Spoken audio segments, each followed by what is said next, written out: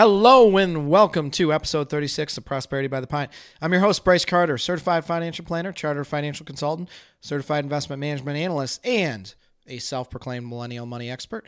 This is a podcast where we talk about money, investing, business, and life success, all while having a cold beer. The cold beer of choice this week is very fitting because it's an Oktoberfest. It is from New Glarus Brewing Company, which is in Wisconsin somewhere. Brewed and canned in New Glarus, Wisconsin.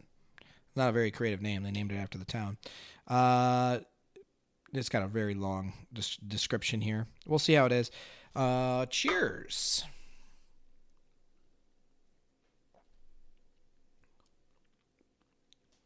That's good. I'm not a huge Oktoberfest person. Just not, it's not like my style of beer. But that one is good. Oh, it's an employee-owned company, too. That's pretty cool. Fun fact about Oktoberfest. In Germany, in order to be actually called an Oktoberfest and spelled properly, they have a ridiculous set of rules. It's got to be brewed with certain malts in a certain location for a certain amount of time, et cetera, et cetera. So it's actually a big deal in Germany to be called an Oktoberfest, but that's just a fun fact. This week's episode is about hashtag millennial retirement plans and why y'all got to be so negative. So I am not a pessimist. I'm an optimist. And there was this thread on Twitter. I'm not a very big Twitter person. I have like 60 followers, which is like 59 more than you. I'm kidding. There was this thread, hashtag trending on Twitter, of hashtag millennial retirement plans. And I'm like, oh, I'm a financial planner. I should check this out. What are my people talking about? And damn it, guys, why we got to be so pessimistic and whiny? I just wanted to talk about this because I'm a realist, especially about finances. Like, I understand the realities of money and investing and why we have got, maybe the cards stacked against us in certain areas, but in others, we're playing with a wild card, which is a really good analogy. That's a really good analogy. There were some good positive posts. There were some hilarious ones.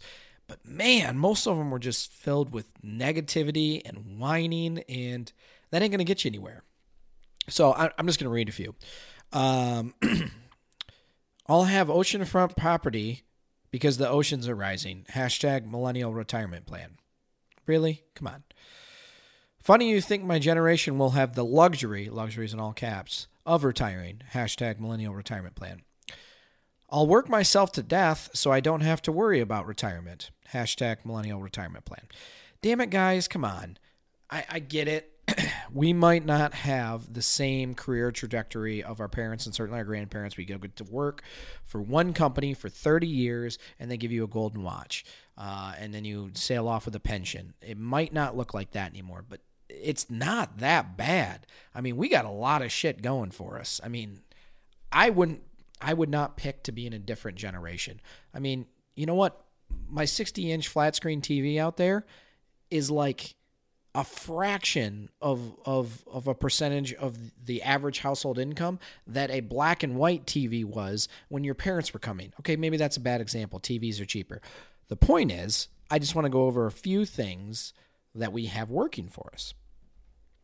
So, all right, first, I get it. We've been dealt a bad hand generationally as far as the golden watch thing's concerned. Student loans are a problem. You guys have heard me talk about that a bunch if you've listen to the episodes up to this point.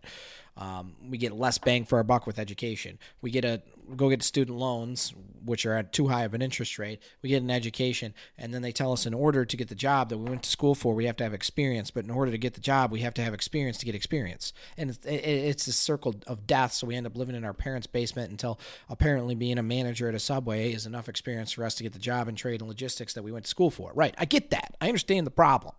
We came of age during the worst recession since, the Great Depression, right? Where, people with 20 years more experience than us in the same degree were willing to take a job at the same pay that we were fresh out of college. I get it. I get that. But damn, we have a lot of advantages too. So it's easier than ever right now to invest in capital markets. You know how your grandparents invested in capital markets? They got the newspaper. They saw that they wanted to buy a stock.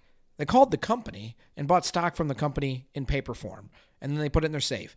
And if you're lucky, your parents kept it in that safe, and then you opened it up and got to cash it in. But I digress. It's easier than ever to invest right now. You can open an investment account, transfer money from your bank, and invest in essentially free or close as possible to index funds and ETFs right now from your cell phone, which, by the way, your cell phone's a supercomputer compared to what our parents' generation was dealing with. It's easier than ever to save. We're more likely to get married at a later age. And guess what? That's a really good financial decision, because when you get married at an earlier age, you're much more likely to get divorced. Guess what? Divorces are expensive, especially if you have kids along with it. So we're much more responsible relationship-wise, probably because we're broke at that particular time, which is why we're kicking marriage down the line. But I digress. It's still a good thing. It's still working into our advantage. We're much more likely to stay married than our parents. And if you stay, it is actually advantageous to be married if you're married and stay married, okay? Our generation will inherit more wealth than any previous generation, and it's not even close. It is by a landslide. Now, I know that might be a few years out, and nobody wants anything to happen to their parents. Not nobody, but most people don't want anything to happen to their parents. But we're going to inherit a bunch of money. We're inheriting a really good economy right now, and we got a lot of things going for us. Do you know that we're more likely to work from home right now than any previous generation? And this one's not even by a close, right? Because of computers and the evolution of technology, we're able to work from home in a lot of circumstances. And this ability to work from home means that you don't have to move to a urban area where housing is much more expensive than our rural communities or suburban communities. So therefore, you're saving money on costs, and you get to stay at home, and you don't have to spend money on the travel. We're coming to our own in record low interest rate environments. Pause.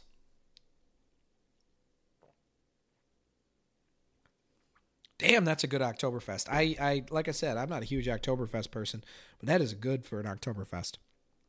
What's funny about this can is that the state of Wisconsin is trying to look like a thumbprint. It's got fingerprints on it. Anyways, we're coming to our own near record low interest rates. It has never been less expensive to borrow money, almost never, for a car, for a house, for furniture, for whatever. Do you know that most of our parents and grandparents bought their first house? One, they had to have 20% down. You don't have to have that now. 3%. For our RD loans, rural development loans, it's even less than that. Sometimes you'll get paid to buy the house. And they were buying them at double-digit interest rates, right? So, like, you can go get a mortgage right now at 3.5%, 3.75%. Call Amir Bali at the Bali team for that. He was on the previous episode. I don't remember which one. But, I mean, it's great time to be buying a house as far as interest rates are concerned.